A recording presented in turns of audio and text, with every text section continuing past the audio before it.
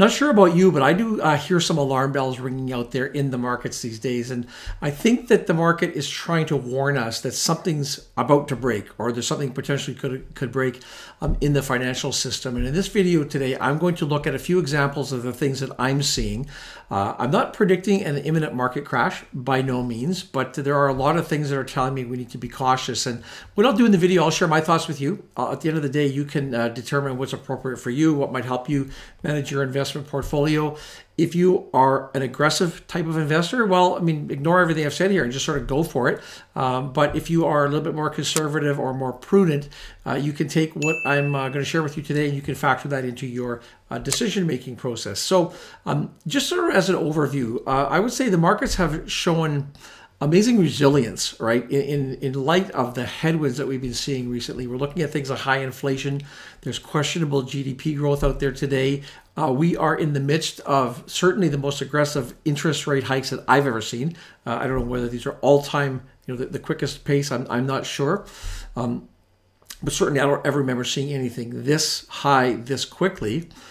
That doesn't make the markets overvalued, but there's a lot of chatter that's saying that they are, and personally, I am in that camp. I do think that the markets are trading at a higher level than they probably should be. I want to start just by asking the question or looking at the issue of risk-reward trade-off. And if you are in the bull camp, if you think that there's not the potential for the markets to drop dramatically, how much conviction do you really have in that? If you are going to put your chips in the pile, and that's essentially what we're doing here as investors, are you willing to go all in? Are you hedging your bets? Personally, I have most of my money still invested in the equity markets, but I am hedging my bets. I recognize that it can take a long time for markets to reflect true value. We can go into a bull run. It can last a lot longer than a lot of people would expect it, myself included, to last. But for most people, it's probably a good idea to reassess and just look at your portfolio construction, be prudent about it, and make an educated decision without necessarily going all the way in. When I look at the market valuations today, there is a chart I pulled from currentmarketvaluation.com, and this shows the S&P 500 10-year PE ratio. And we can see that as of September 30th, it's at 28.9. Now, the modern era average is 20.2. So when you do the math on that, this is trading at a 43.4% premium to the long-term average, which is a 1.1 standard deviation above that average. So this metric alone would sort of suggest to me that the markets are in fact overvalued.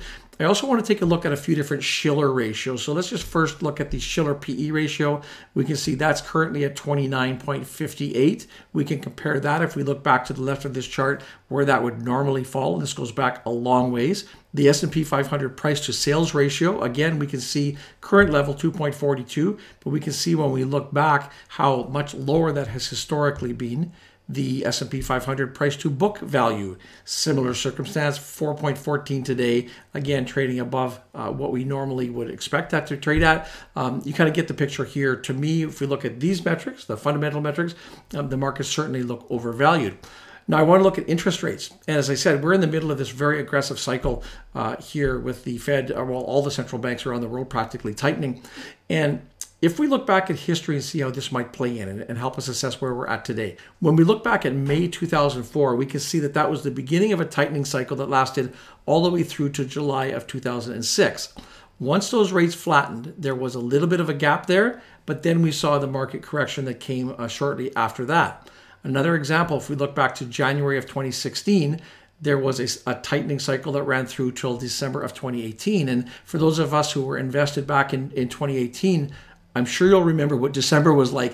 It felt like the sky was falling back in December of 2018. But we can see once there was that flattening of the rate, at some point after that, the markets did correct. Now, a lot of that was probably driven by COVID, but nonetheless, that pattern was there. Now, where are we today? We can see that about a year and a half ago, in February of 2022, we saw interest rates start to go up.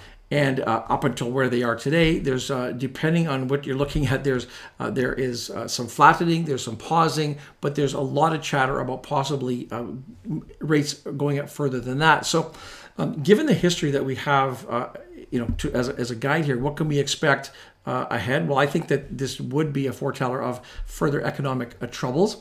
Will we repeat that this time around, or are we going to be different this time? Of course, only time will tell, but it's something I'm factoring into my portfolio management. And I also want to talk about consumer sentiment. And just this morning, the University of Michigan published its consumer sentiment numbers. This survey focuses on three areas. It asks consumers how they view their prospects for their own financial situation. It asks how they view prospects for the general economy overall in the near term, and also for the general economy over the longer term. Now, just this morning, that number decreased to 60.7. That's down from 66 in September. We can see this is now the lowest number in 5 months. We can also look at the VIX as an indicator, and we can see recently that number again has come up from a pretty low number I felt over the last number of months up to just shy of 20 as it is today. So there seems to be a little bit of unrest in the ranks out there. Another clue. I also want to look at the bond market. Now, the bond market, a lot of people don't realize is people don't give the bond market much love, but it dwarfs the stock market. There are some signals there that are flashing red to me. The number one thing that's happening is investors are selling their old bonds and they're buying new bonds that now are paying them a higher yield. And this has caused a sell-off in the bond market. And we can see by this chart here, when prices go down, the yield goes up. And the blue line here is TLT. This is an ETF. It's the 20 plus year Treasury ETF. We can see how much that has lost value going back to the middle of 2020. It's down about 43%. We can see the orange line, which is the yield, and we can see how dramatically that has risen. Now, with that yield rising, of course, the cost of money is getting more expensive. Now, all of this is also happening at the same time that disposable income has fallen into negative territory. And we can actually see by this chart here, it has fallen now for 3 consecutive months. In May, the most recent cycle peaked out. Then we see June, we see July, we see August. We can see where the disposable income has started to come down. Now, logically, if disposable income is down, what's going to happen next? Well, spending is going to follow it down as well. And spending has been dramatically propped up by credit card usage and personal consumer debt over the last while. Just recently, the U.S. consumer topped the $1 trillion mark as far as personal credit card debt is concerned. And in Canada, we just set a record high of $107 billion in credit card debt, with total consumer debt topping out at $2.4 trillion. The bond market to me here really matters because that, again, like I say, that determines the price of money.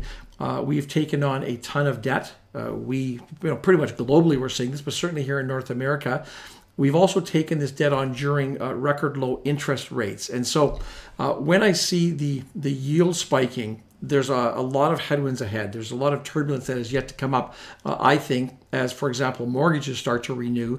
I think that the rates, the spike in the rates is either saying to me, it's saying to me that these rates that we're seeing hopefully won't go much higher, but they're certainly going to stay higher for longer. That's kind of the phrase we're hearing a lot these days. To me, that also is certainly not a positive sign. Now, I want to move on to the recession. And about a year ago, all we heard about was this impending recession. And in fact, Bloomberg at one point last year set the odds of a recession at 100%. While we're now deeper into the cycle and, there's debate whether we actually have seen a recession, but certainly we're not seeing anything dramatic right now.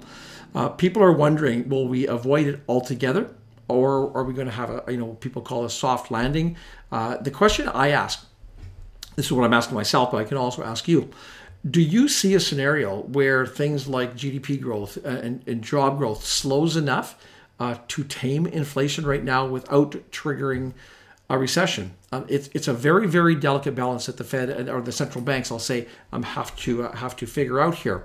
We do see inflation is still going up. The rates today, the Fed rates, the Bank of Canada lending rates, they're either going to be higher for longer, that's my scenario, or possibly going up a little bit more. There's a very high likelihood of that as well. I would certainly say that is not a bullish sign. To me, that's bearish as well. Now, yield curves is something else we can look at, and this is something I cover every month in my Market Bottom series. If you're a person who watches those, if not, I will put a link here. You can go check some of those out as well. but the yield curves generally are still well into negative territory. And we can look at this chart here to sort of see where they are today. Well, history tells us that the yield curve needs to go back up into positive territory. That typically precludes a recession, which of course can't be good for the markets. So when I look at this chart here, this shows me those bond yields going back to the great financial crisis. The white line is the S&P 500, and we can see the yield curves going negative here, and that precluded the dramatic drop in the markets that we saw back in 07, 08, and early into 09. And you can see it took some time for those yields to go back into positive territory before certainly we were at the worst of it. So this metric, these yield curves, are certainly telling me that the markets are due for a further correction. Now, I did want to venture a little bit out of my wheelhouse here, and I want to talk about a technical chart. And I'm certainly not a charts expert, but I do use some technical analysis to sort of back up or to confirm or refute my fundamental analysis. And recently, the S&P 500 has flashed a bearish technical chart, and I'm talking about the head and shoulders pattern. This is a classic price pattern that tells us that markets have become exhausted. Generally speaking, when you're in a bull phase, you want in this uptrend, you want to see the higher highs and you want to see higher lows. And for example, if we look at this 1 year chart here, in late 2022, we did see a high. We saw a retracement. The next high was higher than the previous high. Then we saw a further retracement. But again, that retracement was higher than the previous low. And that's what we would expect to see in an uptrend. If we fast forward to July 31st of this year, we saw the markets hit a top. They retraced back until August 18th, hit another low. Now, when they went up the next time, the next high was September 1st, and this is a lower high than the previous. And remember, we want to see a higher high. The next low was then back to October 3rd, and again, this low was lower than the previous low, and that's not what we want to see. Typically, that will be a precursor to a pullback in the markets. Now, again, I'm not a technical trader, so this is just something that I use to supplement my fundamental research, but certainly I know that this is not a bullish chart. That much I can tell. Now, a couple more things I want to talk about today. First of all, I just want to address this issue of the AI hype that we've seen so much in 2023. And certainly it has been the year of artificial intelligence. And I believe that the sector probably is a little bit overhyped. We're due for a bit of a reality check here. Here's what we do know. We do know that there are lots of obstacles that this whole sector, this whole space has yet to see. First of all, there is enormous costs that are needed to run this space. There's enormous infrastructure costs, and it will take some time, even with the deep pockets that these large companies have. It'll take some time to get us to a point where this really is, sort of mainstream and reliable and dependable.